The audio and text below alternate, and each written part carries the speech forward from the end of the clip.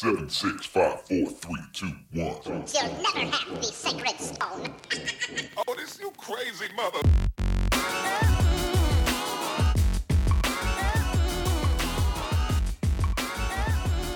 Welcome, friends, to episode 9-8 of Color of Magic, your magic and gaming podcast, where we talk about all types of things that affect people at and away from their gaming tables and computers. I am your host, Daquan Watson, and for 98 amazing episodes, I have my same dude by my side, Brian Allen. How is it going today, dude? We're at 98. We have an almost perfect rating in just about any sports game. That's true. You know what? In 98, this was an easy one. I didn't even have to look this up for one of our last two that we get to do. I guess athletes that we represent by number. We got the great Mike Ditka. Oh, that's right. Ditka. Yep, the Bears. I was like, that's one that I think people would easily recognize and appreciate. So I figure we'll roll with Ditka. I don't even have to go too far down that rabbit hole. Well, the older folks will. These young pups are good because sadly it's been a long time since Ditka was coaching. So. Well, that's true. If you're from Chicago or the Midwest, you probably still know. But anywhere else, you may not know if you're under probably like age 30-ish. But yeah, before we get into things, I want to remind everybody we do have a show sponsor that you should check out and support, cardsphere.com. They're a great website to buy and sell stuff at the price you want. If you got some cards sitting around you need to move and you need a little extra money for some of those upcoming sets, especially with 2 Innistrad sets coming this fall and winter, that's a way to move some cards. Get you a little money in your pocket. You should check them out over at cardsphere.com. Also, if you want to support the show, you can go over to patreon.com/colorofmagic. For just a couple bucks, you can help us keep the lights on. Honestly, just help making us happy and let us know you appreciate what we're doing. Because there's sometimes we put some stuff together, put some things out there, and we never know what the response is or how people are going to take some of it. So believe me, we appreciate that every single month. And if you want to get some playmats and tokens for yourself, you can go over to colorofmtg.com/shop. We can take care of you, get stuff to you wherever you are in the world. Discounts on shipping and whatnot included. All right, so this week, man, we had a lot of things. Oh my gosh, we had a lot of things. More things than we even knew what to cover on this episode. So it's going to be a little bit of something here. So we're going to get into it. A couple of these are going to be some good ones. And oh man. This one, I got to tell you. So this one comes with a story. So I'm looking around and I'm always looking to just like buy random nerd things, magic cards, whatever. And I do some like dabbling and buying and selling and trading. And I find somebody's got a decent deal. But I'm like, it's a little bit sketch. But, you know, sometimes people are in a hurry listing stuff or whatever. So I ask a few questions. Dude wants so much cash and like a little bit on like a Google Play gift card or whatever, because he's got his kids and they just play games or wherever he wants to get them something. I'm like, all right, that's fine, whatever. I got to come to your place and pick up the cards, whatever. So we go through the effort. I get it picked up. Not a big deal. But honestly, I'm aware of scams. And a lot of times, scamming on cards is like the easiest thing for people because it's harder to track once it's been used and everything else. And, you know, it's harder to refund and all that mess. So we're going back and forth and the dude starts getting kind of shady. And then he kind of wants the card info. And I'm like, well, cool. I'll just give it to you when I get there, whatever. I'm on the road, blah, blah. You know, and he's like pressing for whatever. So at that point, I instantly know it's a scam. Like, because nobody needs the card information that badly when I'm all of like 15 minutes away. So we go back. And at this point, I'm kind of just like dragging. At this point, I actually pull over. And I'm just sitting there because he got me on a day where I got some time on my hands. So that's the best time for me. When I get a scam, because I do this to other people online. If I get random emails, like if I end up having like an hour to kill, it's going to be a bad time for a scammer. So I'm like, okay, cool. So I'm asking some questions and I'm like, well, dude, how do I even know I'm at the right house? Right. And he's like, well, you know, you should say, I'm like, that's not what's out front. Like, and so I'm not even at the house. I'm just like asking around because I'm like, he would immediately snap back if this wasn't a scam. Right. So it wasn't even that. It was just random excuse. And I was like, see, I knew what's up. So then I'm like, well, okay, well, I'm going to try to come around. I may be a little like, there's an accident. So it's slowing me up a little bit, like doing the whole 9 yards. And then when I get there, or actually he thinks I got there, he's still, well, I need you to give me the number first because I got the kids and I need to like get them busy because I don't want them around strangers with like the COVID and everything. I'm like, well, you can just bring the stuff outside. I don't care. Like, that's fine. It's like, well, I don't want to bring them out into the weather. I'm like, the weather's fine. Like, So eventually, after like an hour of literally back and forth sparring about like, well, I need the card number to like, well, I ain't giving you the card number until I got some proof of something, to him being mad that I'm wasting his time. And I'm like, that is one of the funniest things to me, that multiple times when I've dealt with scammers, their default is being mad that I wasted their time. And I'm like, one, that's not going to help you close this deal any better. Even if you think the deal's gone, like you can't salvage it by just being mad at me. So that's already just bad scammer etiquette. Like, you're a terrible con man. Bad scammer etiquette. That's going to be the new name of my poison cover band. Bad scammer etiquette. But I'm just saying, like, how is it? Like, that's, what that is? That's like when the dudes are hitting on chicks and then they, like, reject them or whatever, and then they start calling them names or whatever. I'm like, that ain't going to, like, fix your situation.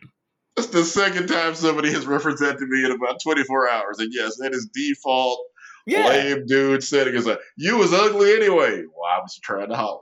Yeah, exactly. Like, it doesn't, like, that mentality is so weird because, like, you aren't going to make this better by just being mad. But the reality is the scammers are absolutely wasting somebody else's time and trying to take their money.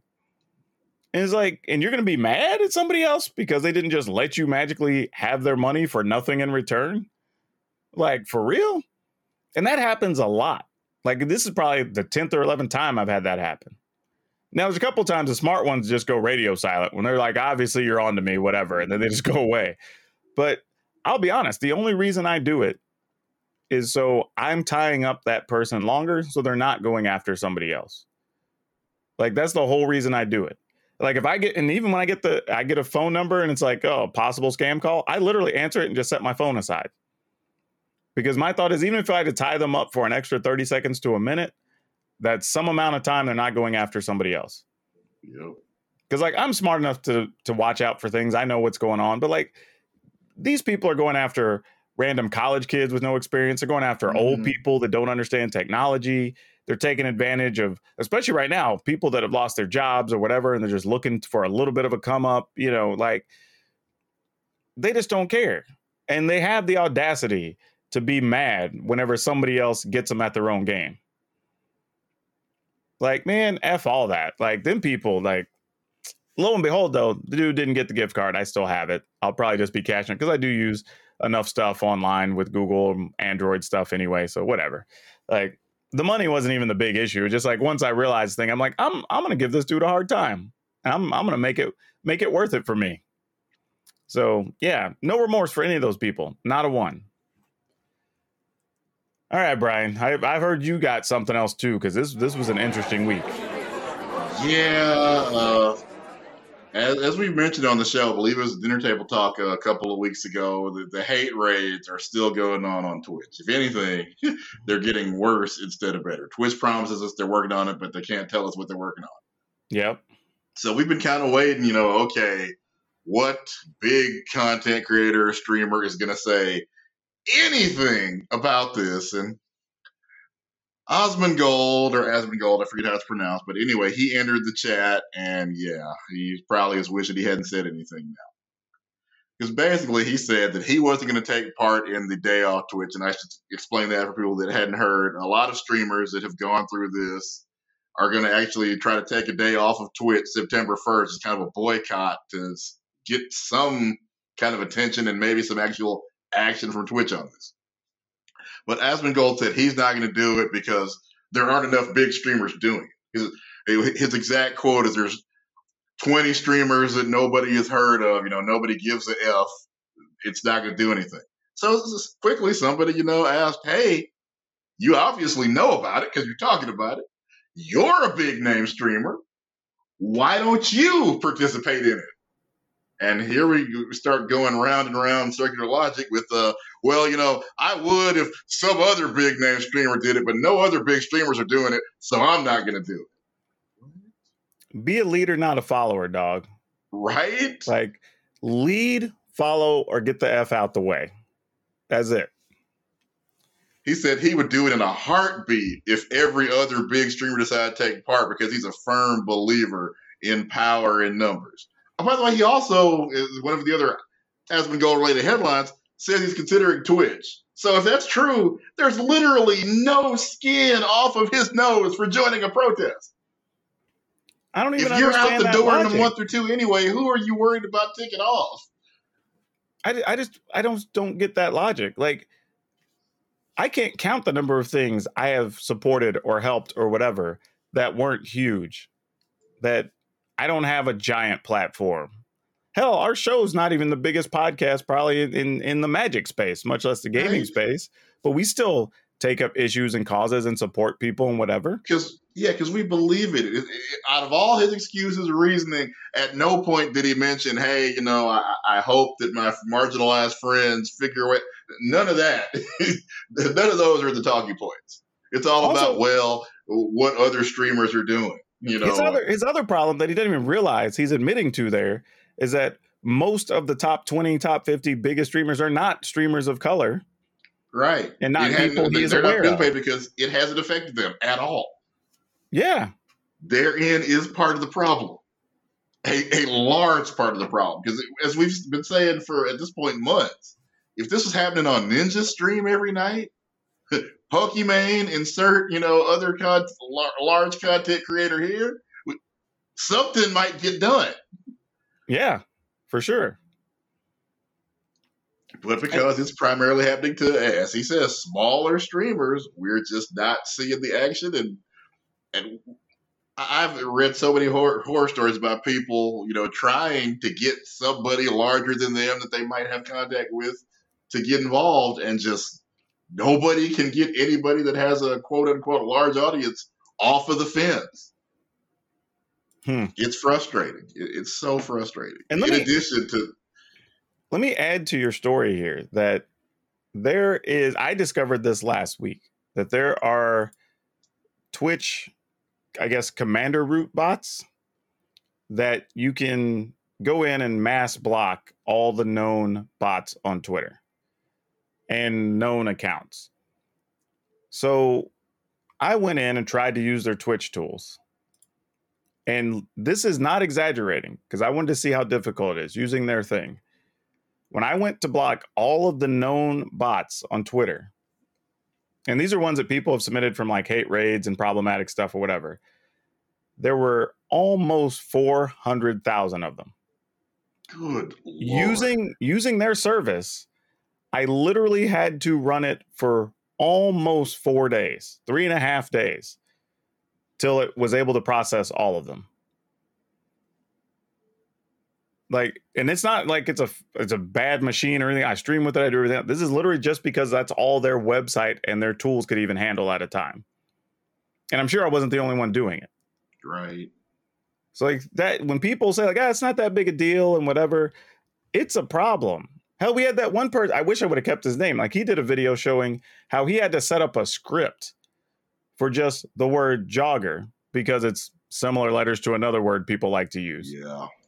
And he created the script to use every Arabic letter or character. So it had everything with an accent, a tilde, whatever, that people would use, because they're basically using every version of the letter O, every version of the letter G, right? So just for the letters and the word, Joger, to use every variant, he had to run a script that ran over 2 million permutations of words. And when people are online saying like, oh, well, you should just set your bots to block it, and you should just have good moderators and whatever, like, bruh, like, it's not realistic. Small streamers in most cases. So you got maybe 1 to 2 mods trying to knock down thousands of bots. Yeah. Like, it's not realistic. Now, there are a bunch of features, and people have shown how you can set up a Stream Deck to automatically shut things down and send it to an ad to kind of get that off your screen. And like, there's things, but it's like everything is basically all the answers right now on Twitch are basically things that say you have to disrupt your stream or you have to effectively, in some manner, shut down your chat. Like that, those are your options. Oh, and by the way, if you don't clear the racist comments and slurs fast enough, you can be reported. Multiple people have been banned from Twitch for things that bots were doing as part of a hate raid. Yeah, I've heard about that happening. I haven't heard about one recently, but I've heard that happening is like, I guess like 6 months ago or so that happened to somebody. It apparently happened to somebody that I saw on Twitter, I think about a week ago. Yeah, so, yeah, that unfortunately is still happening. So yeah, it's a problem for real. And I get it. If it doesn't happen to you or you're not one of the groups or the spaces it happens in and you don't see it that often, I totally understand how you don't know that it's a thing or don't think it's a thing. But it is definitely happening. Yeah, at this point, I hope everybody that at least knows enough about Twitch to be a streamer knows about it, that it's happening. It's for real. And let's put it in perspective. Like, my channel's not huge. Like last night, I had, I don't know, I could probably average like 90 viewers, which is a good size, but I'm not a huge channel by any stretch. And if it's happened to me, imagine if you have a black streamer, a woman, a transgender streamer, whatever, who's got 1,000 viewers or 5,000 viewers. Like, you know what's happening to them on the regular. And they're still trying to succeed despite all of that. But you know what? We're going to touch on that a little bit more on the dinner table too. So we'll come back to this. And we're still waiting for, a big content creator to say something that hopefully will be useful about it. All right, Brian. Let's talk about the interesting things from last week before we get into the down and dirty of this week. Yeah. So what did you learn? Well, the big news in the world of wrestling, CM Punk has returned, and anybody that was saying this guy didn't move the needle anymore has learned absolutely how wrong they are about that. AEW did, I think, double or more than double its rating from the previous few weeks. It was trending everywhere on every form of social media, and even the great Jim Cornette, a notorious AEW hater, acknowledging this segment was incredible and he doesn't see any way it could have been done better. I could think of a few things that could be done better, but it was still a good segment. Still made them a lot of money. I will say this though, I think it made sense for CM Punk to draw that big because I think I've told people before, I'm not a big fan, but I do understand how much fandom he has behind him. And he was kind of one of the last, what I would say, big names or draws that haven't wrestled in a while. Yeah. So, because anybody else, like The Rock, like, yeah, but they just did the thing with Cena a few years ago or whatever. And like Austin is the only one, but we know Austin's not coming back. He, other than maybe in a speaking role, but like he's physically not in the shape to wrestle. And even when The Rock comes back, he's going to be here to promote Jungle Cruise or whatever movie, and then he's gone again for, a year or two. Exactly. And I think that's the thing around CM Punk. Like, even if he's not great in the ring anymore, which we don't know, we'll find out in the next couple of weeks. But even if he's not, he will still be a solid draw for a few months, regardless. Just on name alone, people being excited to see him, people who maybe never got to see him wrestle in person are going to buy tickets, and they're going to be there. And that's huge. I mean, there's a lot to that. And honestly, if you look at, pro wrestling's Mount Rushmore, the only one you would consider that's good in the ring would be Ric Flair. Hogan was a quote unquote terrible wrestler, but he was very popular because it was a mystique. It was Hogan. He was a performer, Steve Austin, but not a great wrestler. Yeah, Stone Cold Steve Austin. By the time he, hit the Stone Cold Steve Austin stride, his legs were almost useless to it. So it was more about the character than it was, and he was delivering these incredible matches. I'm willing to say because he has some good matches in there though. But I get what you're saying though. Not of the caliber that people would normally call a worker in the ring. Yeah. And WWF style is different than Yeah. lots of other places, obviously. For sure. Yeah, that's a tough one. I don't even know who I'd have on my Mount Rushmore of wrestling. That's a good question. I'd have to really think about that. Because that's hard. I don't even know who I'd put on that. Because there's an argument to be made for quite a few people, I think. And when you only get 4, Yeah. I don't know. I think we'd have to like define criteria. And then I think I could probably pick something. Because we may go into that one week when we if we have a slow week, which this ain't that. This ain't it. Yeah. Speaking of which, I had decided, because I'm going through my clothes and I'm like kind of clearing some stuff out. I'm going to donate a bunch of things. And obviously, I'm not donating underwear, but I decided I do want to replace some. And I was like, you know what? Let me ask around and just have an open, candid conversation about boxer briefs. Because I'm sure there's something out there I don't know about. And turns out I asked on Twitter and I got way more responses than I thought I was going to get. Like, one, credit to dudes for being open about talking about their underwear. But people were like passionate about some of them. Like, nah, these are the ones I buy. These are the best. I tried these once. I don't buy anything else. And I found out there are like, man, I don't know. There must be like 40 brands out there that are known that are quality for making boxer briefs. I mean, it's a product that people use every day. So it figures, people would have opinions. Yeah. And they come, I mean, I knew there were different price levels, but I mean, you can get stuff that's like 5 for like $10 or whatever, all the way up to like $50 a pair. And people had everything in between. So it was there's some pricey ones out there. Some Scrooge McDuck draws. Good Lord. And then there was a whole discussion where like MeUndies jumped in the chat. So like, I don't know, I'm kind of trying to court them for a sponsorship now. Like, it was a weird thing, man. And that just reminded me of just sometimes we do a lot of work in planning and prepping and editing and whatever on all these different things we do. And they just don't catch fire. People don't interact with them, whatever. But when people are like, you just ask a random question like that, and all of a sudden it's just like top level engagement. It's crazy. But yeah, so I don't know. Maybe I'll get a few different ones. I'll review them. And I don't know. I don't know what to do. I have this pile of information. I feel like I got to do something with it now. Like, I always feel bad when I just like discover this whole world of a thing. And obviously it's a discussion. It's like, well, what do I do with this now? I can't just let this information go. So now it's another project I don't need, but I now have. So we'll see. That's very much what happened to me. Auditioned for what seems like a million TV shows, comedy gigs. What are my most successful projects? I bet you, playing Raw Deal. Yeah. So, and then, of course, our Al's Ever After YouTube channel. And that's my wife's idea, and we didn't think about anything like that for 20 years of our marriage almost. Yeah, I should have put both of y'all in charge of my career years ago.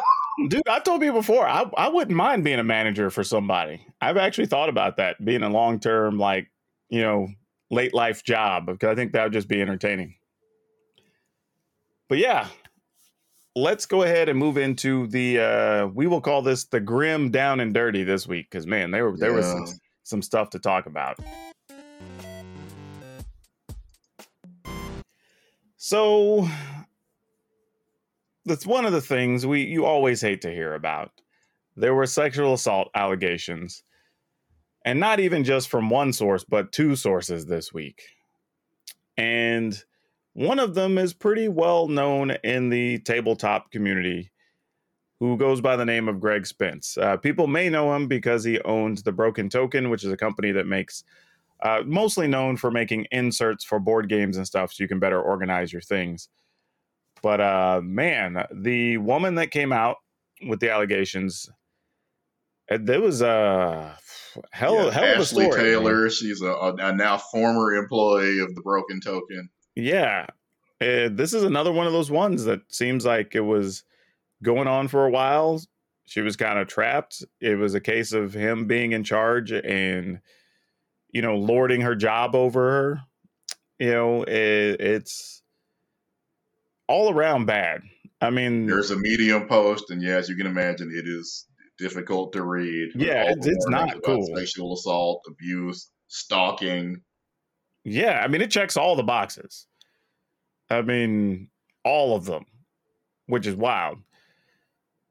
But not only that, this dude proved that he has never had even a basic lesson in public relations.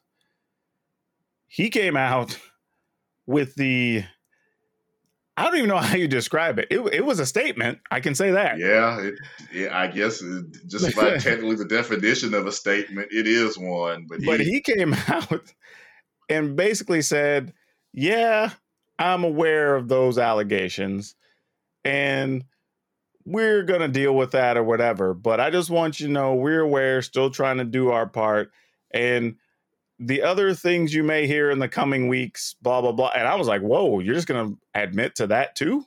And we don't even know about stuff yet? And by the way, he was married. This is an affair. That's true too. Add that layer to it. Multiple terrible decisions. And again, he is the CEO of the company, forcing himself on his employees and trying to say this is consensual. But just for anybody that might want to defend this, when you are the CEO and you have control over pretty much everybody in the building's job, nothing by definition is consensual. Everybody feels like, as she said, she was told her job was on the line. Yeah, the minute that comes up, nothing is consensual. Like, there's no way. No way. Like, if you threaten somebody with their job to not interact with you in any manner, that situation is no longer consensual. Like, there's literally no middle ground there. So yeah, I don't know. That whole thing, and it's tough, right? Because it's another one of those situations where there's people who've worked with them, people who have made like partnership deals, and obviously they're all uncomfortable with all this. There's several of them. Sounds like they're going to not be doing business with them anymore. But the publishers of Gloomhaven, Ultimate Werewolf, and Blades in the Dark are among the people who have understandably terminated their relationship with the Broken Token. Yeah, it's an ugly situation, man. And the thing that makes these situations bad is that there are employees who according to her, sounds like they were doing all the right things. And it sucks because they have a crappy boss, and now they're all going to be caught in the crossfire. So I'm hoping maybe one of these other companies in the space or another board game company or maybe reaches out and hopefully tries to hire some of their folks or something, because this could have some very bad effects on a lot of people who unfortunately sound like they're nice people, and really they had nothing to do with any of this. You just got a crappy person as a boss. Yeah, it sounds like the company has done great work. So hopefully there's a way to, as you said, save their jobs and just jettison Craig Spence. Yeah, it's terrible, man. But yeah, like I said, that statement the dude basically all but admitted that stuff happened because he tried to play the consent card. And then just rolled out, like I said, toward the end of it, I was like, yeah, and this other stuff you're probably going to hear in the coming days. And it was like, whoa. It's like nobody had said. I think one of the articles mentioned that there might be more allegations, but he just, I didn't do this, and any of the other things you're going to hear coming up, I didn't do those either. Yeah, I was just like, damn, dude, you just laid it out there. So even if anybody had a shadow of a doubt, you just now made it way worse. Yeah, he started with zero credibility and then just kept moving downward. And that's, I guess, going to be a running theme as we talk about our other set of allegations. Well, yeah, that's true. You hit me to another person who I guess in the YouTube space had some stuff pop up as well. Yeah, like we said, this has just been one of some weeks where we're trying to figure out what we're going to talk about. Then some weeks by the time we finish one podcast, the next one is put together. This was one of those weeks. A YouTuber that goes by the name of Heavenly Controller. This is again tough. All the warnings about sexual assault and things along those lines. But a young woman a cosplayer has basically said that while under the legal drinking age of 21, Heavenly Controller compelled her to consume alcohol and then basically forced himself on her. Mm. And as with the previous situation, now these are allegations. We have not talked to any of these people, but yeah, what we have heard so far sounds really bad. And again, making things worse, another YouTuber by the name of Long Beach Griffey he's trying to defend his friend, and he is doing an absolutely miserable job, and sounds like basically confirming what's being alleged. Yep, he's like I said, he's being his Al Sharpton. Like I said, when I get in trouble, I don't want that dude anywhere near me. I'll just go down with my own ship. F it. I don't need your help. Griffey does, comedy sketches in addition to giving his reactions on anime and things. For some godforsaken reason, this man thought it was a good idea to do a comedy sketch, which I believe was entitled "How Feminists Claim Sexual Assault." Again, a comedy sketch about a sexual assault that he is basically admitting he's a material witness in case it goes to court, which is an absolute possibility. Now, somebody talked to him. He realized he should take that video down immediately, but you can't delete the internet. That, you know what, my problem is, like, one, it's already a tough topic to even put into a comedy routine. Like, you have to be very good to make that even work. And it has to have a good punchline that's going to be taking shots at the person who's the villain for it to even work. But when you are part of the situation, you need to stay damn well away from that content. Yeah. And then Griffey has tried to release statements on social media saying, yeah, okay, we're dealing with the situation, but we should, and these are, let me clarify, his words saying that we should hold victims accountable when they don't verbally say no. Bruh. That's the most ludicrous thing I've heard. The fact that came out of your mouth and you thought it would rally people to your cause. Like, I don't understand at all how you think that's okay. Like, because because somebody didn't say no, it's okay. Like, that's effectively what he's saying. Just how not to be a serial sexual assaulter. That's nuts. Yeah, I mean, I can't even, like, seriously, like, I'm for real having my white girl wasted moment right now. I'm for real. I just can't even, like, I'm just like, dude, really? Like, how, like, I for real, that's just so exasperated at that. Like, I know, it's just, like, this every week, it seems like we have one of these stories. Guys, stop. I mean, I don't know. It's frustrating. It's just, this is, as we say, we want to be talking about the games that we want to play, and at some point the events that will be coming up. But every week there's somebody, or in this case, multiple idiots doing things that make our hobbies less safe for women. For people to come. Just let me say this: when it comes to any possibility that somebody may not be interested in that activity with you, the easiest way to think about it is when you decide to engage, if it is not an F yeah, it's a hell no. Right. That's it. Like, and I'm serious about it. Like, when me and my wife started dating, like, we'd been together for a little while at this point. The first time she even got tipsy, I was like, I don't know, let's talk about it in the morning, right? Because it was the first time, and I'm like, I don't know, like, we like, or even then, somebody had been like, let's make sure this is an okay situation when you're sober, and we can talk about, like, this scenario. So, like, I couldn't imagine with somebody I wasn't even that close with, like, and I've walked away from me. I've been in a bar before, and somebody's come over tipsy, and we've been talking. I'm like, nah, how about we just exchange numbers or whatever, and I just call you tomorrow, right? Like, literally, that's the best way I've ever heard it described. If somebody is not enthusiastically interested, then just take it as a no and move on. And maybe it's not even a no forever. Maybe it's a no right now or whatever. But, like, you do not engage in that situation. Like, if somebody is not enthusiastic to participate, doesn't need to be going down.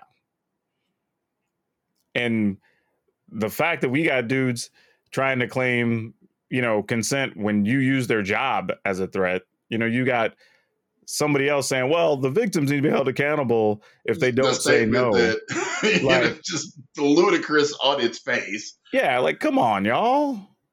Like, for real. And just FYI from a comedian, don't do comedy sketches about sexual assault when you're involved in them. It's just, Yeah, could you imagine like a Bill Cosby coming out now trying to do something Actually, like that? Bill Cosby did do that before. And I bet you that didn't go over well. It did not. Exactly. And you just, it was a surreal moment where you're like, is this even happening right now? Did Bill Cosby just make a rape joke? I'm of the opinion the show should have been stopped right there. But for real, Bill Cosby, they didn't. Like, damn, y'all. Like, that's just, it's a mess. It's a mess. It's already bad enough that we have these people in our communities doing these things. But when they're just putting it out, like, they're so brazen about it that they're making those type of statements. Right. And guess what? If one of the greatest comedians who ever lived can't make that work, you, a YouTuber, cannot make that work. And, like, I've told you before, I have a theory that bad guys are going to do bad guys things, right? Even when I had a business, I assume some people are going to try to shoplift from me or whatever, right? That's just part of life. But when they feel so empowered to make these types of statements publicly, thinking they're fine, that's the biggest problem of all. Because they didn't in any point think that the words they were saying were going to be viewed negatively. That there is a situation, community, mood, whatever, that leaves them in a situation to feel like, well, this is perfectly okay for me to post out here. Yeah. Like, that's what we got to get rid of. People should not R. feel Kelly comfortable saying that Gayle type King of stuff. for asking him about being a rapist. Oh, and oh my God, don't even get me started on R. Kelly. He had news this week too. His trial apparently has some stuff going on. Just, that's a whole, man. All right, let's move on to something else. Get us off the rails. We just...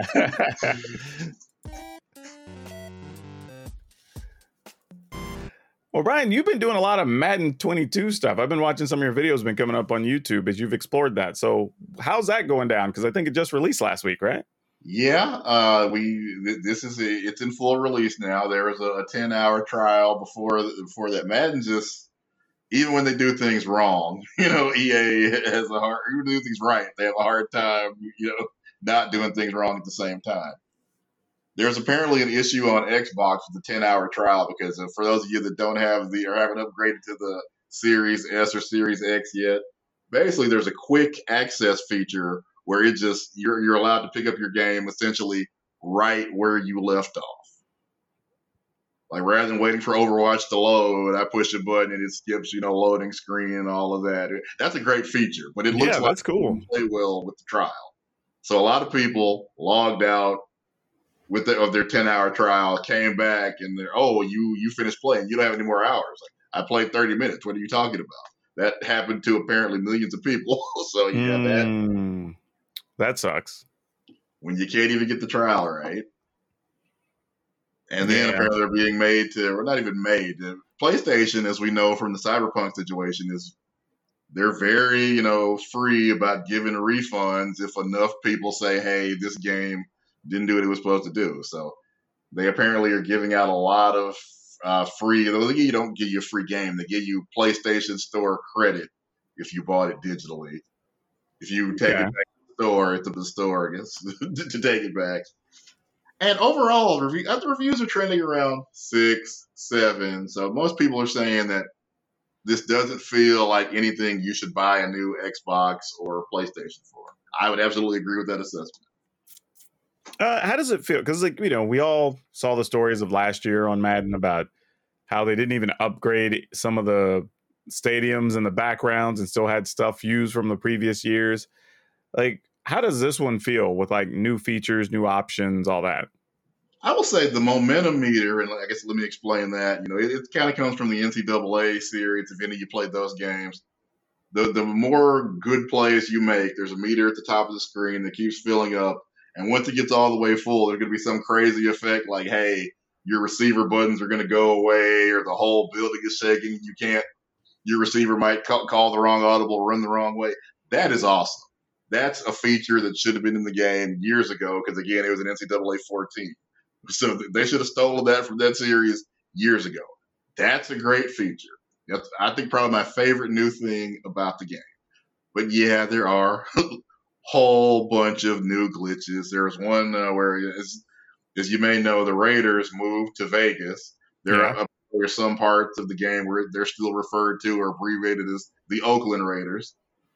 If you make NFL games for a living, that's the kind of thing, you shouldn't miss. And hey, one of the teams moved to a whole other state.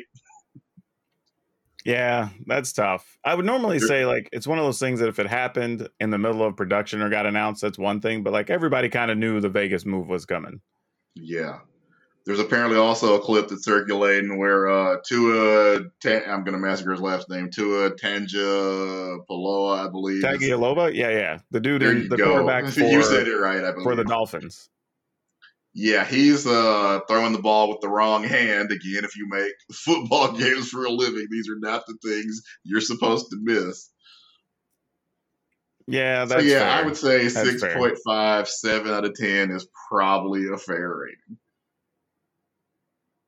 Yeah, so I would say a 6.5 or a 7 out of 10 is probably the right rating. If you want to go to a 5, I'm not going to fist fight you about it. There's a lot that's new and fun. They actually also finally did something with franchise modes. If you're especially if you don't care to play multiplayer, and a lot of people don't, if you just want to play franchise mode, maybe you want this one because apparently they've made a lot of upgrades to franchise mode. And, cheap plug. You can check my YouTube channel out, DL Caesar, and see if Madden is something you want to try to buy this year. Sounds pretty cool, man, because like I said, like you're saying, there's things about like franchise mode that hadn't been upgraded in like, I don't know, 7 seasons or something. Like a lot of those little features, I think. But sadly, it feels like it also kind of took the community getting upset literally being lambasted publicly, on so many forums for them to kind of light a fire under their crew at Tiburon or whatever, that studio, to really make some upgrades on Madden. And we all know why. It's because, people that play franchise mode primarily play single player. They don't go online. They don't buy the Ultimate Team cards. And we all know at this point, the Ultimate Team is what drives all of EA Sports games. It makes them billions of dollars. Yeah, it does. But I don't know, may pick up Madden and hop online and play some people here in the next couple months.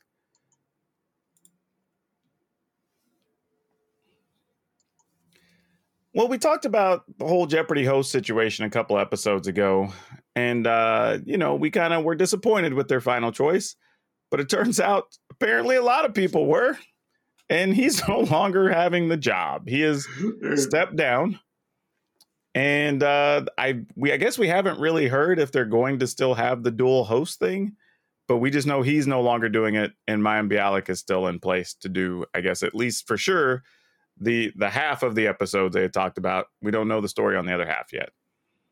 The sad thing is reports are saying from multiple sources at this point that LeVar Burton, who, is the people's champion on this, the one most folks seem to want, never really had a shot at it, isn't being considered. That sucks. Yeah, that's the weird thing to me, because even of the people you had, let's say he was like the 3rd or 4th best, right? So he wasn't really in contention for the top slot. From just a PR perspective, if you have the groundswell of people, and literally I've seen people on Facebook, on Twitter, on Instagram, like people talking about how they were really excited to watch him and have him be a Jeopardy host, and they're really hoping he gets the job. I'm like, if you have that much popularity, that's got to be good for business, right? And you just didn't see that same groundswell for really any of the other candidates. Yeah, other than ones that I think were like, like Aaron Rodgers, because he has Green Bay Packers fans. Yeah, he's Aaron Rodgers. Yeah, but yeah, I'm with you. It surprises me how, on the one hand, these companies will say, well, this is all about business and, budgets and blah, blah. And it's like, okay, cool. You have this person that is going to bring you viewers just because he exists. Like, Right. even if he's not great at it. Like, and from all reports, everybody agrees that he was fine. Right. But even if he sucked, it's like a bunch of people are willing to tune in just because he's there. And people forget because Alex Trebek was the host for almost our entire, lifetime. Yeah. As 40 some odd year olds. He had to grow into the job too. Almost every host, I'm sure if you watch Bob Barker's early episodes, Brian, you can find them. They're probably chiseled in the stone. Dude, I was literally about to say though about Drew Carey, right? The first season or so, you could tell he kind of got to get used going in and out of commercials and how he spoke to the contestants and whatever. But then by season 3 on that he was there, rocking around, like you don't even seriously, if you watch now, you have no idea he's not been the host the whole time. Exactly. I think everybody stumbles a bit at the beginning. For those of us that remember when they tried to do the nighttime Price is Right with Doug Davidson from Young and the Restless, they never allowed him to get out of the awkward phase. Yeah. That was a little bit trying too much. I don't think the nighttime crowd needed the Price is Right. But the Price is Right is on, so when you're sick, you get your bowl of soup, you pull up to your TV, you watch your Price is Right, and then you take a nap. Like that's what Price is Right is there for. I think that might have been their first, because Bob was already kind of long in the tooth. That might have been their first attempt to try to figure out who should replace him, and all they figured out was it's not going to be Doug Davidson. That's fair. But yeah, I don't know. It'll be interesting to see how they settle all this and which host they go with or not. But it is what just I'm hearing is at this point, it's Ken Jennings' job to lose. So we're just okay. I mean, at least Ken Jennings has a big following because of his history with the show. Yeah. So I can at least accept that much more than our previous dude. Because it seemed like nobody other than Mike Richards was really happy that Mike Richards had been named the host. That's exactly it. Literally no one. Nobody went oh yeah, I remember this guy from this other show I liked. Yeah, everybody was he was all right on this other show, or I didn't really care for him or whatever. So that's before we found out he might be racist, sexist, all the ists. But there was nobody who really wanted him. And I was so there was obviously, this was just an internal decision that was already decided from the beginning. This whole parading around all these celebrities and having all these guest hosts literally meant nothing. Because if you're, like I said, if it's a business decision, I would think as long as the person wasn't terrible, I'm going with somebody that already has a huge fan base or following. And like I said, Ken Jennings, totally reasonable decision. He's done a bunch of other things since Jeopardy, so people have kind of got to know him on other game shows and hosting stuff. He obviously has a history with Jeopardy, being one of the winningest people and everything else. So it kind of makes sense. And that'll probably be a draw. If even for nothing else, that's a draw just for Jeopardy fans. Yeah. So makes sense. So if that's where they go, no problems with it. So it's kind of sucks we had to go through all this, but sounds like they're going to at least settle on a reasonable decision that people should be happy with. And while Sony is adamant that, Richards, he's an executive producer, didn't hire himself, things are coming out to say, hey, while he didn't necessarily hire himself, he didn't really do anything as a producer to help anybody else look good on television. Yep.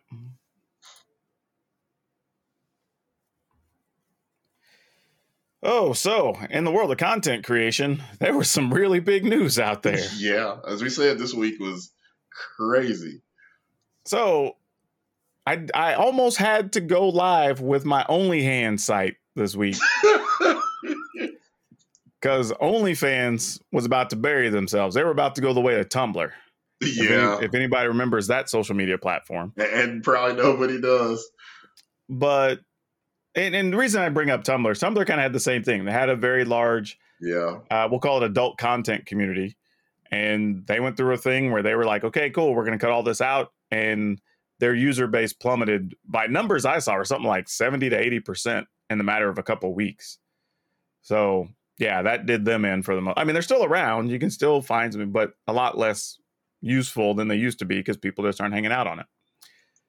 Well, OnlyFans has apparently been having issues with financial institutions, processing payments and whatnot. And they were pretty much told, hey, it's cool for now, but if you don't get rid of the sexual content, life's about to get real hard for you. At least that's the way all the reports make it sound. So they had posted up, hey, coming up here shortly, we're going to ban all this sexually explicit content from our website.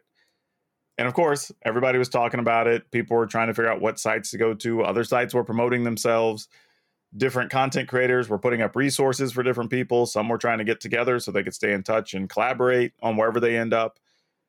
And then I saw just yesterday, there was news from OnlyFans saying they are suspending the banning of the sexual explicit content, which is a weird way to word that. But right. That was the statement I saw. They are suspending the banning of sexually explicit content on their platform. The people responsible for the sacking have been sacked. Yeah, exactly. Something like that. So it's such a weird timeline, man. That was like, it's been a roller coaster on that front for the better part of, I guess I'd call it like 6 or 7 days now. So I don't know what to even think of what's going on right now. It's also weird to me because I'm assuming the other, adult content sites take the same credit cards that everybody else uses. So I don't understand the distinction. It's all about who's on whose radar, I guess. That's the only thing I can figure. It's kind of the same way that we have here in the state of Washington. You've got legalized casinos. Literally, like, I can go shopping at some Safeways and across the street go play blackjack. But I'm also in a state where we can't play like daily fantasy sports online. It is, yeah. Some of those distinctions are so very weird. Yeah, literally, state lottery. I can go to poker rooms. I can do all this stuff, but I can't play daily fantasy. So how they make their decisions, I don't know. I'm sure it's all about money and who owns what, and I'm sure there's a lot of other stuff going on there. But it's a wild situation because some people were, assuming. I think the way people interpret it is as no more nudity on the website, and that's from everything I saw because I tried to dig into it a little bit.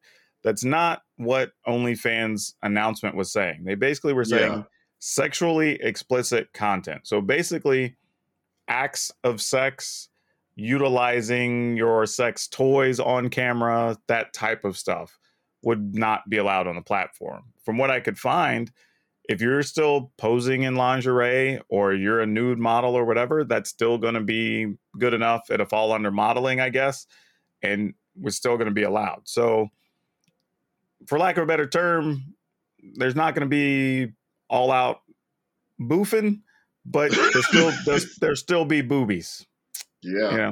And there was a great quote from former Magic content creator and a former podcast topic of discussion, Elizabeth Eden, who said a lot of people had been messaging her like, "Hey, are you leaving the site? What are you gonna do?" And she's like, "Hey, no, nudity is still fine, and it's just my titties are still out, y'all. The titties are still out."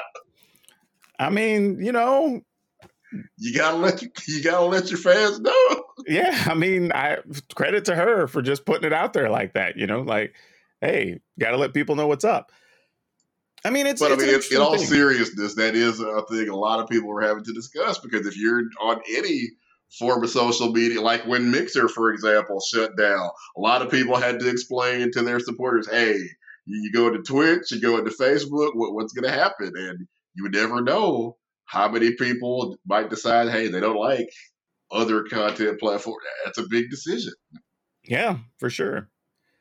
And the whole situation is tough because, we've talked about this on the show before. Like, I'm one of those people that if it's two consenting adults, whatever, man. Like, there are so many things that are non-sexual that people do daily that I could care less about. But like, if it's all legal with consenting adults, then like, I don't care. Like, I'm not trying to stop anybody from enjoying themselves or having fun or making money or whatever. Hell, I've got friends that still are trying to get me to go bungee jumping and skydiving or whatever else. And I'm like, nah, I'm good. But somebody's out there making money doing something I think's even more crazy than just showing their boobies out there. So whatever. Like, and I'm glad that nobody, is going to have to find a different platform because let's be honest, adult content is what built OnlyFans. They do it. That's why they didn't do this until they were forced to do it. Well, and let's be clear, like a bunch of people went to OnlyFans after the Tumblr situation. Right. So I Tumblr mean, is a cautionary tale where you can't just decide like, hey, you've been we've been, Tumblr. Now we want to be Twitch. No, that doesn't work. yeah. It's been proven to not work. But all that means is I just had to put OnlyHands on the back burner again. I'm sorry. I know you were already, you had your purchase domain name, or is that still available for people? Nah, somebody already took it. I'd have to get something else. But I don't know. I think didn't know you'd actually it. checked. I didn't know how serious this had gotten. Somebody might have taken it just for spoof purposes to do something silly. So that's true. People do that. Sad that it's gone. I'll have to come up with something else.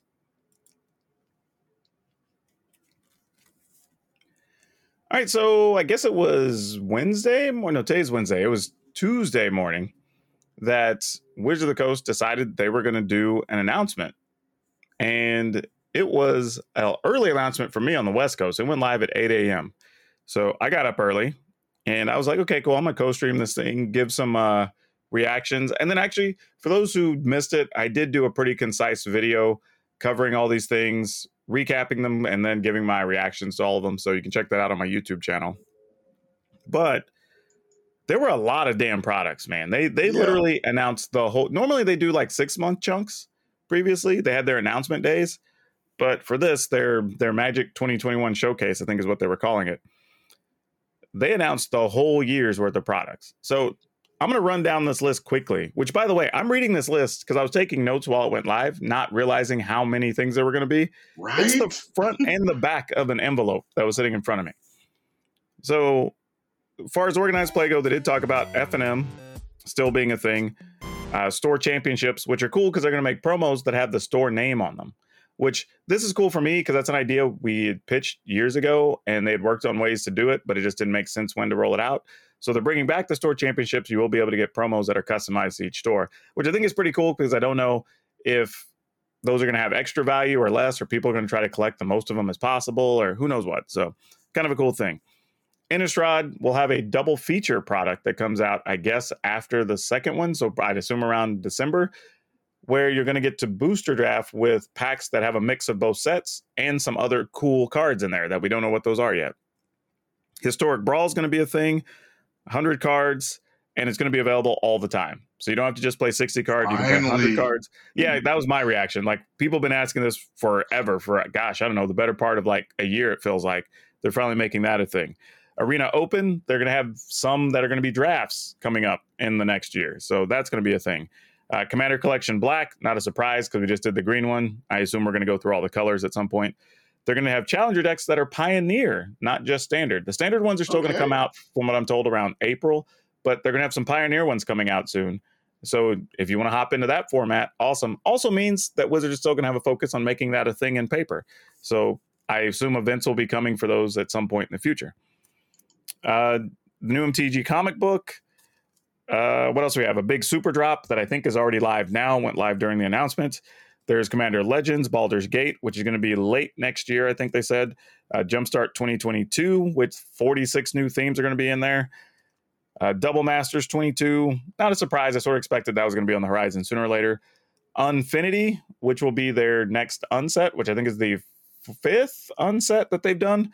And this one will actually have Shocklands, which is pretty cool. So that's going to be a driver for that product. Then we had Visual. This is the first time I'm probably going to buy a Magic book, actually. They're doing a Planes of the Multiverse visual history. So kind of tell you about the different places they've been, the important characters, some of the artwork and the look from them. What I kind of described is what sounds like is so far the best like Magic coffee table book they've made about the history of the game, like the story more than the game itself. So that's going to be kind of cool. Then there's, what else do we have? Oh, the Universes Beyond. They talked about that. Right. So there's the Commander we got to talk about Fortnite. For 40K. The Lord of the Rings set actually won't be next summer set, which we all thought it was. It's going to come out in 2023. And then they're going to do Fortnite and Street Fighter as secret layers. So those are going to be a thing.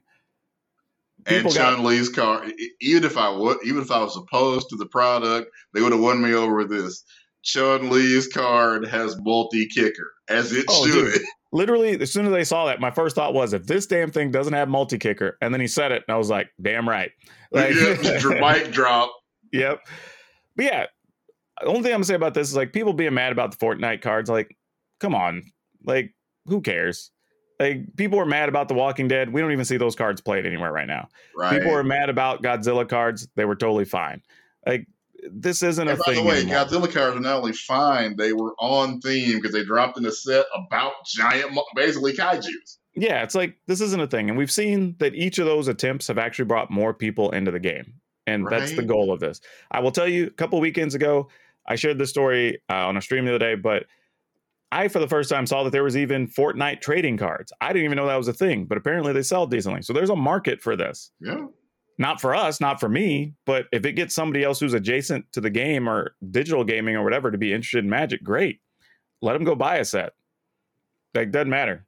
I mean, And don't gatekeep if somebody comes into your shop with their Fortnite or Street Fighter cards. Don't be True. that player, please. And real talk, I'm probably going to buy both. I'm probably going Right. to buy Fortnite because there's a chance that it's less purchased than some of the others, and that's going to make it Yeah. more valuable. Street Fighter, because that's just sweet. And I like Street Fighter. So yeah, whatever. You had me sold at multi-kicker. Yeah, exactly. Like I'm in. More stuff. There was Pinfinity announcement. They're making some collectible pins for Magic the Gathering. So that was a thing. And apparently if you sign up for their thing to buy the pins through a subscription, you get into drawings to get like booster boxes and stuff. Then they announced the 4 standard sets, which are Kamigawa Neon Destiny, which looks crazy. It's like 2,000 years in the future Kamigawa. Streets of New Capenna, which is like a mob boss theme based around the color shards. So there's a chance we get the other 5 triomes in there. So that'd be pretty sweet. Yeah, see? Dominaria United, which is going to be their 30th anniversary set. And the Brothers War to kind of finish off the year. That's going to be Urza and Mishra, the story we kind of were told forever ago. We actually got to see it unfold now in a Magic set. Then they showed some new Ultra Pro items, and then they finished out the thing talking about the Netflix animated series that's supposed to come in the second half of 2022. And we got Superman, or a Superman. Yeah, we do have Superman doing the voice of Gideon.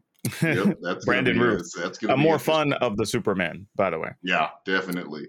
So yeah, that was a lot of stuff, man. That was a crap ton of stuff. But it was cool to know. I think from a business perspective, though, it's cool to know about that because people can plan some of their content. Retailers can plan purchases and know who to even pitch products to, knowing what's coming. So there's some good benefits to doing that. And I think it also is good for Wizards because they don't have to plan to do these announcements every 3 or 6 months. They can just say, hey, here's everything coming for the next 12 months plus. And then they don't even have to worry about it. They can just buckle down and do it. Now, I will say, people were upset, like, how come they didn't say more about organized play? Because, bruh, there's nothing to say.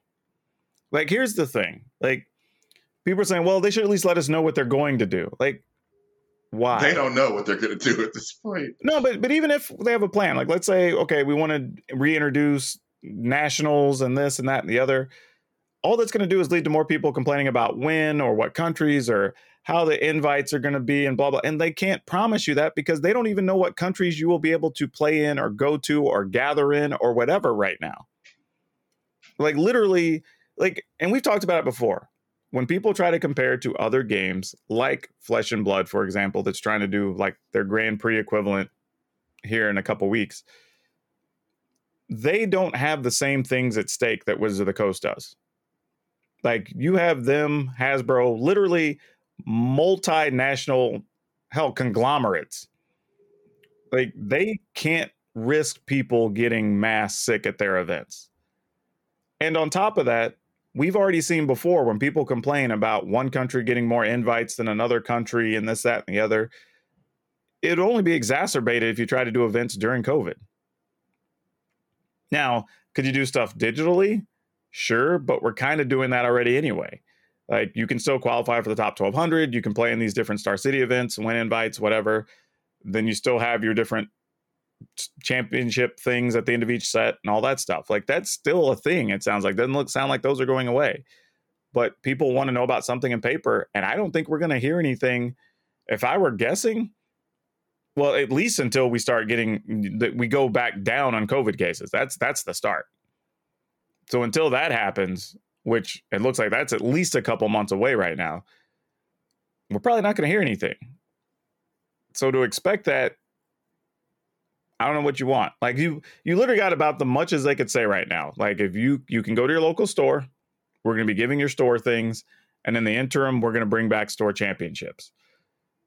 That's probably about all they can promise without it just coming out crazy with stuff they either would have to change again, which people would complain about, have some stuff that isn't equally distributed among different countries or who knows what. Like, it's just a bad time to try to do international paper event. Hell, we saw even for the esports events, like they do stuff like, hey, we fly everybody to this country and we do this thing. They're not even doing that right now. And even the time they did, Evo was not in person. I haven't seen hardly any. As somebody, that covers these events from time to time, everybody is the most popular words in gaming right now, electronic and paper, are coming in 2022. Yeah. The only thing I saw, I want to say it was maybe a League of Legends event where they took all the qualified people, they COVID tested them or whatever, and they were basically quarantined to play their thing. And that's it. That's the only thing I know of where people have gotten together to do these big events, because you just can't right now. And there definitely wasn't like the big stadium audience watching or anything like that. So I think my problem is none of these people that are complaining have really clearly articulated what they expect. Because like I said, they could make an announcement and just say, well, here's what we want to do, but we're just in a holding pattern. And then what does that lead to? Just people griping about stuff or complaining about the thing or whatever, even though there's no way for them to enact it? Like, if you were a wizard, why would you even put yourself through that? Or your employees through that? Like, I wouldn't. So yeah, I think we're just in a spot where we just won't be able to do much with paper right now. Like, and as we said previously, Flesh and Blood's plan is to try to take advantage of Magic not being there. We understand the plan. Yeah, but it's a thing Magic doesn't have to do. When you're number one, you don't have to take those risks. Yeah. Nor should you, I would argue. I agree. I think it would be a bad move for them to do it. But like I said before, it makes sense for Flesh and Blood to say, like, hey, this is one of the few times we will probably have where the market is this empty. There's no big Magic events, no big Pokemon events, no big Yu-Gi-Oh events. Like, you just go down the list, right? So if you want to make a splash, at least among the competitive crowd, this is a way we can do it. Now, I think they still have to find a way to be kind of casually relevant for a long period of time. I think that's going to be their real difficult thing, but at least you can try to do this in the competitive market for now. But Wizards doesn't have to do that, and they're not going to. It's not worth the risk. It's not just even for just the legal standpoint, but like for their employees and everything else. It's just like, why? It's a big chunk of money, a big chunk of time, and now it has a big health risk for them. There's no reason to do it when they can just wait, see how things look in another 2 months, and then go, okay, now it looks like maybe this country is starting to get their stuff together. We can start plotting that, okay, 4 months from now, maybe we can start doing public events again. And then you can set that on your radar. But until then, and I'll be honest, I wouldn't be surprised if they were close to making an announcement back around May or June when stuff started to look all right. But then here in the last 6-8 weeks, things got real bad. And it was like, maybe we just wait. Because that's what I would do. It's the safest thing. It's the right thing to do. It might not be the most fun thing, but from a COVID safety standpoint, it's the right thing. Yep. And let's be honest, ain't nobody having trouble selling Magic cards right now. No. Like, if anything, there's people upset they can't get more Magic cards to sell. So, and can we end this after Wizards just announced 72 new products in paper? Can we quit with this conspiracy theory that they're trying to kill paper Magic? Oh, paper ain't going nowhere. Like I said before, if you look at how much they're spending and investing and helping retailers and this, that, and the other, and upgrading their retail locator and making new tournament software and doing all this like that, I know what those costs are. I've been in the walls. And it's multiple millions. And if they're willing to spend that still, that means it's still a relevant part of the business. Because otherwise, you could just save that, make your books look better, and just let the stores go away. Like, that's not part of their game plan. I promise you 100%. I am even willing to say openly, anybody who says that and believes it, you're dumb. Well, there you go. I thought he was going to be subtle, but no. No, you are. Like, you were just speaking without thinking, because there is every single indication. Like we said before, through the pandemic, they literally sent millions of dollars worth of product that they just printed and gave to retailers. Like, they didn't have to do that. They did not. They could have been like, you know what? F it. If we want the stores to go away, COVID's going to be a hard time. Let's let some of them just die off. Yeah, if you wanted to just let stores start dying, now is a time where you could have just been like Thanos. I'm sorry, little one. Yeah. They printed more promo cards, that they didn't have to print just to encourage people to make purchases. Like, they started adding the retail locator thing to more products. And I even saw online, there's on more of their sites now. It's like, hey, click here to find your local game store, whatever. Right. Now, don't get me wrong, they're still selling stuff online and whatever. And yeah, that's a thing. But like, if they wanted the retailers gone, they could save so many millions of dollars. Dead serious. They could save millions by just not sending them any more stuff. But that's not part of the plan. It's just not. Like, again, and I said this probably about 10 or 12 episodes ago, but just the simple argument you can have for somebody is, imagine being somebody at Hasbro and you have to make the decision to say, okay, we're getting rid of paper Magic. And let's say for whatever reason, everything's going great. Arena's making tons of money. The movie, TV show, whatever, Netflix is going well, and Magic's worth like $1 billion. Well, if paper makes up, and let's say paper shrinks and paper's only worth like 300,000 of that billion or whatever, 300 million of that billion. Where are you going to get back $300 million worth of stuff? Right? You have to justify, if we cut off and that's if it dropped. Like, paper Magic's probably still worth $500 million. I bet you it's around 500 million when we get another couple years down the road at the rate it's going. Like, at some point you have to justify, where do I get that other, like I said, $300-500 million? Like, sure, you can try to justify, well, Arena's doing well and this is doing well. Okay, cool. But why don't we just also have that extra 300 million? Right. They're not just going to get rid of it. Like, it doesn't make sense. That's a number that's bigger than so many companies make every year. For reals. They're not just going to give that up. Talking about money, this is an industry in which a piece of cardboard can rise to being worth thousands of dollars. You don't get out of that business. You kiss the ground that you walk on, that you were lucky enough to buy into that business. Think about this. Like 6 or 7 years ago, I think it was, when they raised Wizards of the Coast to being one of their Magic to being one of their franchise brands. Which, by the way, at this rate, D&D is probably headed that direction as well at Hasbro. Look at all the other franchise brands. When you're looking at Transformers, Monopoly, that level of stuff, like My Little Pony, whatever. They make more things for those products, not less. There's action figures, jewelry, bed sheets, like animated shows, like whatever. They're not trying to cut parts out. They're trying to add parts to it. So to think they're just going to want to let a whole arm go that's making hundreds of millions of dollars is just a lack of understanding of how business works. You don't buy a TV show for something you're trying to downsize. No, it's the same people when Wizards bought D&D back around 2000. People are like, oh, they're just buying it to kill it off so they don't have competition. TSR was already freaking dying on the vine. Like, they could have just let it go away. Right? But no, they had a plan, and what we've seen over the last 20 years, it's become a gigantic nerd brand. So like I said, every time I hear somebody say that, my first thought is, this person's just ignorant. They either don't understand business, or they just don't even understand what they're looking at. Because there's zero reason paper is going to go away.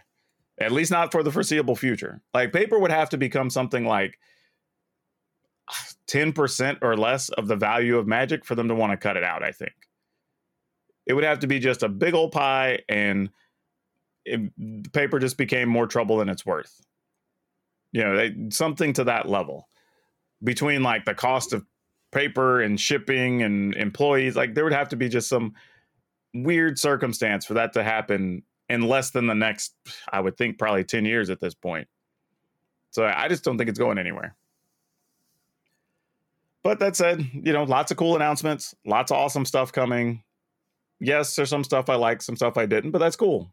I'm good with that. I think it's neat that there's something for everybody. And you even seen people say, I really hate this, but go, I think it's kind of cool. Or people telling stories of like, well, I could see how my kids would like that thing or whatever. And that's exactly the point. They want as many products for as many different people throughout the course of a year. And I think their slate of stuff is going to get it done. Now that brings us to our dinner table segment here. And this topic's kind of hard to quantify in a lot of ways. But I know I've seen some of this, and I don't know how much you've seen, Brian, but I've also seen this come up for people on social media where there's a cool project or conversation or presentation of a thing by a person of color. And then a bunch of people kind of jump on and immediately tell them like, oh, you need to do more of this, or you need to get this out more often, or there needs to be more of this thing.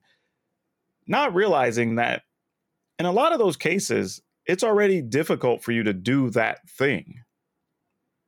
Whether that's because there's fewer people sharing your perspective, there's fewer people for you to work with, there's less exposure. Hell, like if you're on Twitch, you know, you're dealing with the hate raids or whatever, right? There's all these things that are happening. And it's like, you can't just magically, as a person of color, produce more content. I mean, I thought about this just earlier today, right? I have fortunately been able to work with some of the big Magic content creators, right? I've done stuff with Tellurian Community College. I've done some stuff with Covert Go Blue. Just recently, I did some stuff with Dev over at SBMTG. But I've also been excluded from a lot of the small to mid-level stuff. Like I've had to reach out to some of these people and like pitch ideas to work with them. But there's been small group projects, like collaborative things or whatever, tournaments for streamers, whatever, that I never even got invited to. I never even got a message. You know, so just, and don't get me wrong, I'm not mad about it. But when people come forward and be like, you should do more of this, or you should be involved with this or whatever, I'm like, hey, I'm already doing everything I can. Like, hell, I literally am doing everything I can. I mean, I'm streaming 5 or 6 days a week sometimes. I've got this podcast. I'm doing YouTube stuff. Sometimes I'm doing commentary. I'm writing stuff periodically. Still active on social media. Like, I don't know what else you want me to do. Like, and there's other people, even with bigger platforms, handling even more stuff than I am.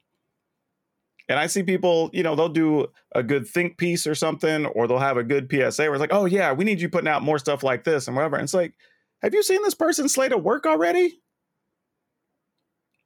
And it's tough because I get it. It might be new to you. You haven't seen that person before or whatever. And it seems fresh and awesome and you want more of it. But like, help them out.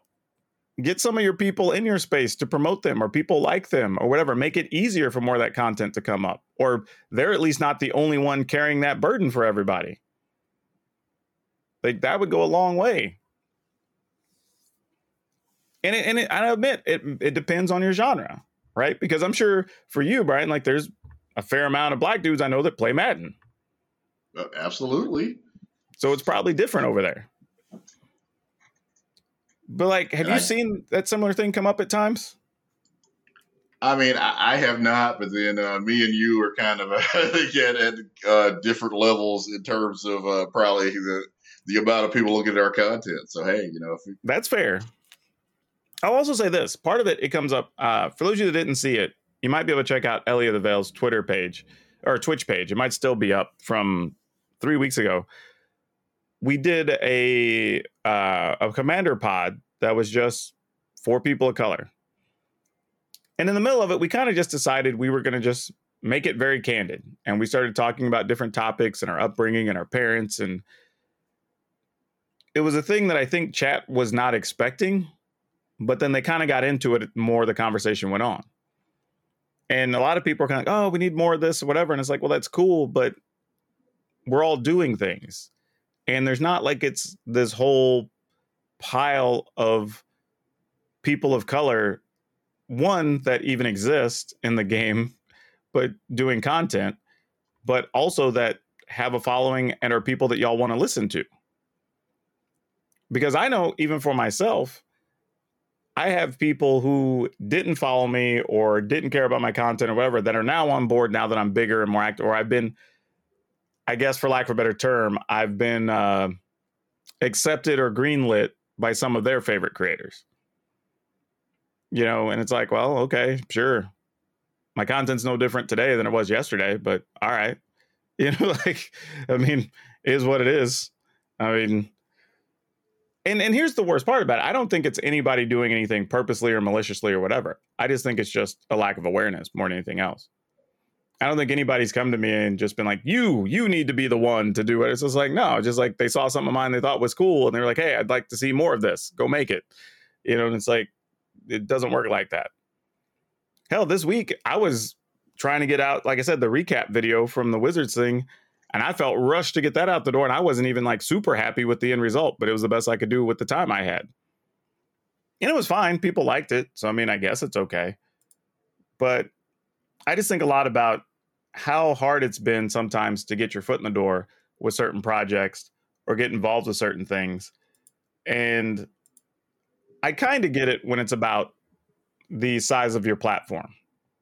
So I do understand, like when I go work with somebody who's got a bigger reach, I'm getting a bigger benefit than they're getting.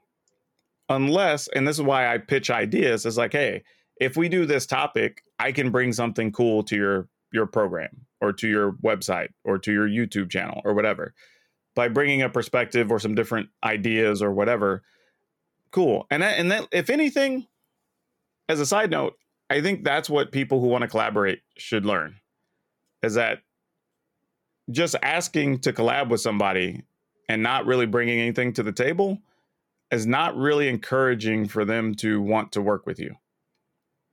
Because I've gotten that even as I've grown, and I'm not even that big yet. So I can only imagine if, you know, you're one of these platforms with 100,000 subscribers or whatever, or followers or whatever, that people are going to want to work with you. But even, like I said, when I worked with Dev recently, you know, he's got, I think, 120,000 subscribers or something, over 100K. Like, I was like, hey, here's some topics we could do. I think it would be cool if we did this. I know my people would like hearing about this thing or whatever. And we talked it out, went and did some content. When I've had people, just recently, I had somebody send me a thing on Discord like, hey, would you be willing to do this thing with me? And, you know, I only have 40,000 or 40 subscribers or whatever. And I'm like, okay, but what would you be wanting to do? I mean, like, I don't like, which is fine, because I'm called for helping somebody else out. I've done people's podcasts and other things that don't have a reach or whatever. But it's like, and maybe, I don't know, maybe it's mentality, man. Because I told you, when I started working with Ultra Pro, it was the same thing. I presented a whole piece of information to them, and they said outright, they don't ever get that much information from anybody. And I'm just like, how? Like, you want this to be a deal? You want it to be a business thing? Like, why wouldn't I want to present stuff that way? So you know what you're getting, I know what I'm getting. But it's always interesting to just see how, like, somebody gets something new introduced to them and they're like, okay, I need you to go make way more of this. And it's like, I just can't, man. I want to, but I can't. I'm already pushing so hard just to get exposure. Like, there's nothing else. I mean, hell, I was joking around about this whole, like, boxer briefs review. And I'm like, I don't even know if I could do that right now if I wanted to. And OnlyHands. Exactly. And OnlyHands. I ain't got time to manage OnlyHands. But, like, it's an idea. It's something I could probably turn into a little something and be funny and have some fun with it, make a few bucks. But, like, there's just no time, man. It's crazy. And I see you trying to come up too on YouTube, man. You're putting out videos. Hell, you put out more videos this week than I think I've seen you put out in that window of time. Yeah, I mean, the Madden stuff is doing pretty well. And of course, there's a million different things going on. It's definitely trending. So That's good, man. I'm glad you're getting a little bit of rub there. I think it's cool. But yeah, like I said, it's just one of those things. And even if it's not a person of color, I think it's just like your content creators as a whole. Like, just try to be aware or cognizant of just like the things they're talking about and the things they're dealing with and the things they're going through, because that affects not just the amount of content, but the quality of their content too. I mean, I saw recently there's another Magic streamer, MTG Jeff. He was talking about how not even just with the game of Magic, but like the YouTube rat race, if you want to call it that he feels the need compelled to like keep putting out these videos to try to keep up and do all this stuff. And he's kind of, you can tell he's getting to burnout point a little bit. Yeah. And I just posed it like, hey dude, if you want to talk, like send me a thing. I have some ideas. Cause I do some stuff for myself just to make sure I can have a little time when I need it. Like this weekend, I have the thing coming up, friends doing a engagement party, and it's obviously going to be a very small gathering, so I can't like not be there. So I'm going to do some stuff. So I still have daily videos, but I'll get it done. And then I'm just going to relax for the weekend. Mostly I'll be doing some fantasy football drafting because it's that time of year on my phone. But, you know, it'd just be that type of thing. I'll get to relax. I won't be worried about my Magic content other than maybe posting a couple social things to let people know it exists. But that's kind of how I stay ahead of it. But it's tough on everybody out here, man. Like we're all trying to do the thing we can to grow our platforms and our networks. You know, don't think that like we're not trying to make the best content. But the best thing you can do is one, let them know if they make something awesome that you enjoy. And then if nothing else, share it with people you think that will also enjoy it. That's the biggest thing you can do for somebody. And I'll stand by that. Like people sharing my stuff with people they know, like you're already endorsing a thing for somebody else who already trusts your opinion. So that already makes the content you're sharing worth more. And otherwise, we've talked about it before, because of how people deal with content, how the algorithms work and whatever, they may never see it if you don't share it with them. Like I literally I have over 700 and I think 50 videos now. And there are people that have no idea I make Magic content that have been playing Magic forever, watching Magic on YouTube or whatever, and will still never see my video. Like, hell, I had several people, because of the video I did with Dev, they came over, started following my thing. And our content is very similar vibe and everything else, but for whatever reason, until I was there, they never knew I existed. So if you're not sharing it, you're not helping your favorite people out, whether that's me or Brian or anybody else. All right, Brian, why don't you tell people where they can find you on social media?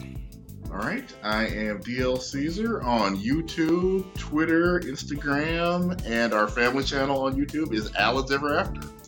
And you can find me just about everywhere at Power Dragon, POWRDRAGN. You can get YouTube videos every single day or catch me streaming on Facebook Gaming or over on Twitch. And as always, I just got to say, wherever you're listening, whenever you're listening, good morning, good afternoon, good evening, and good night. Please take care of you, yourself, your family out there with all the craziness in the world. And remember to be awesome and be awesome to each other.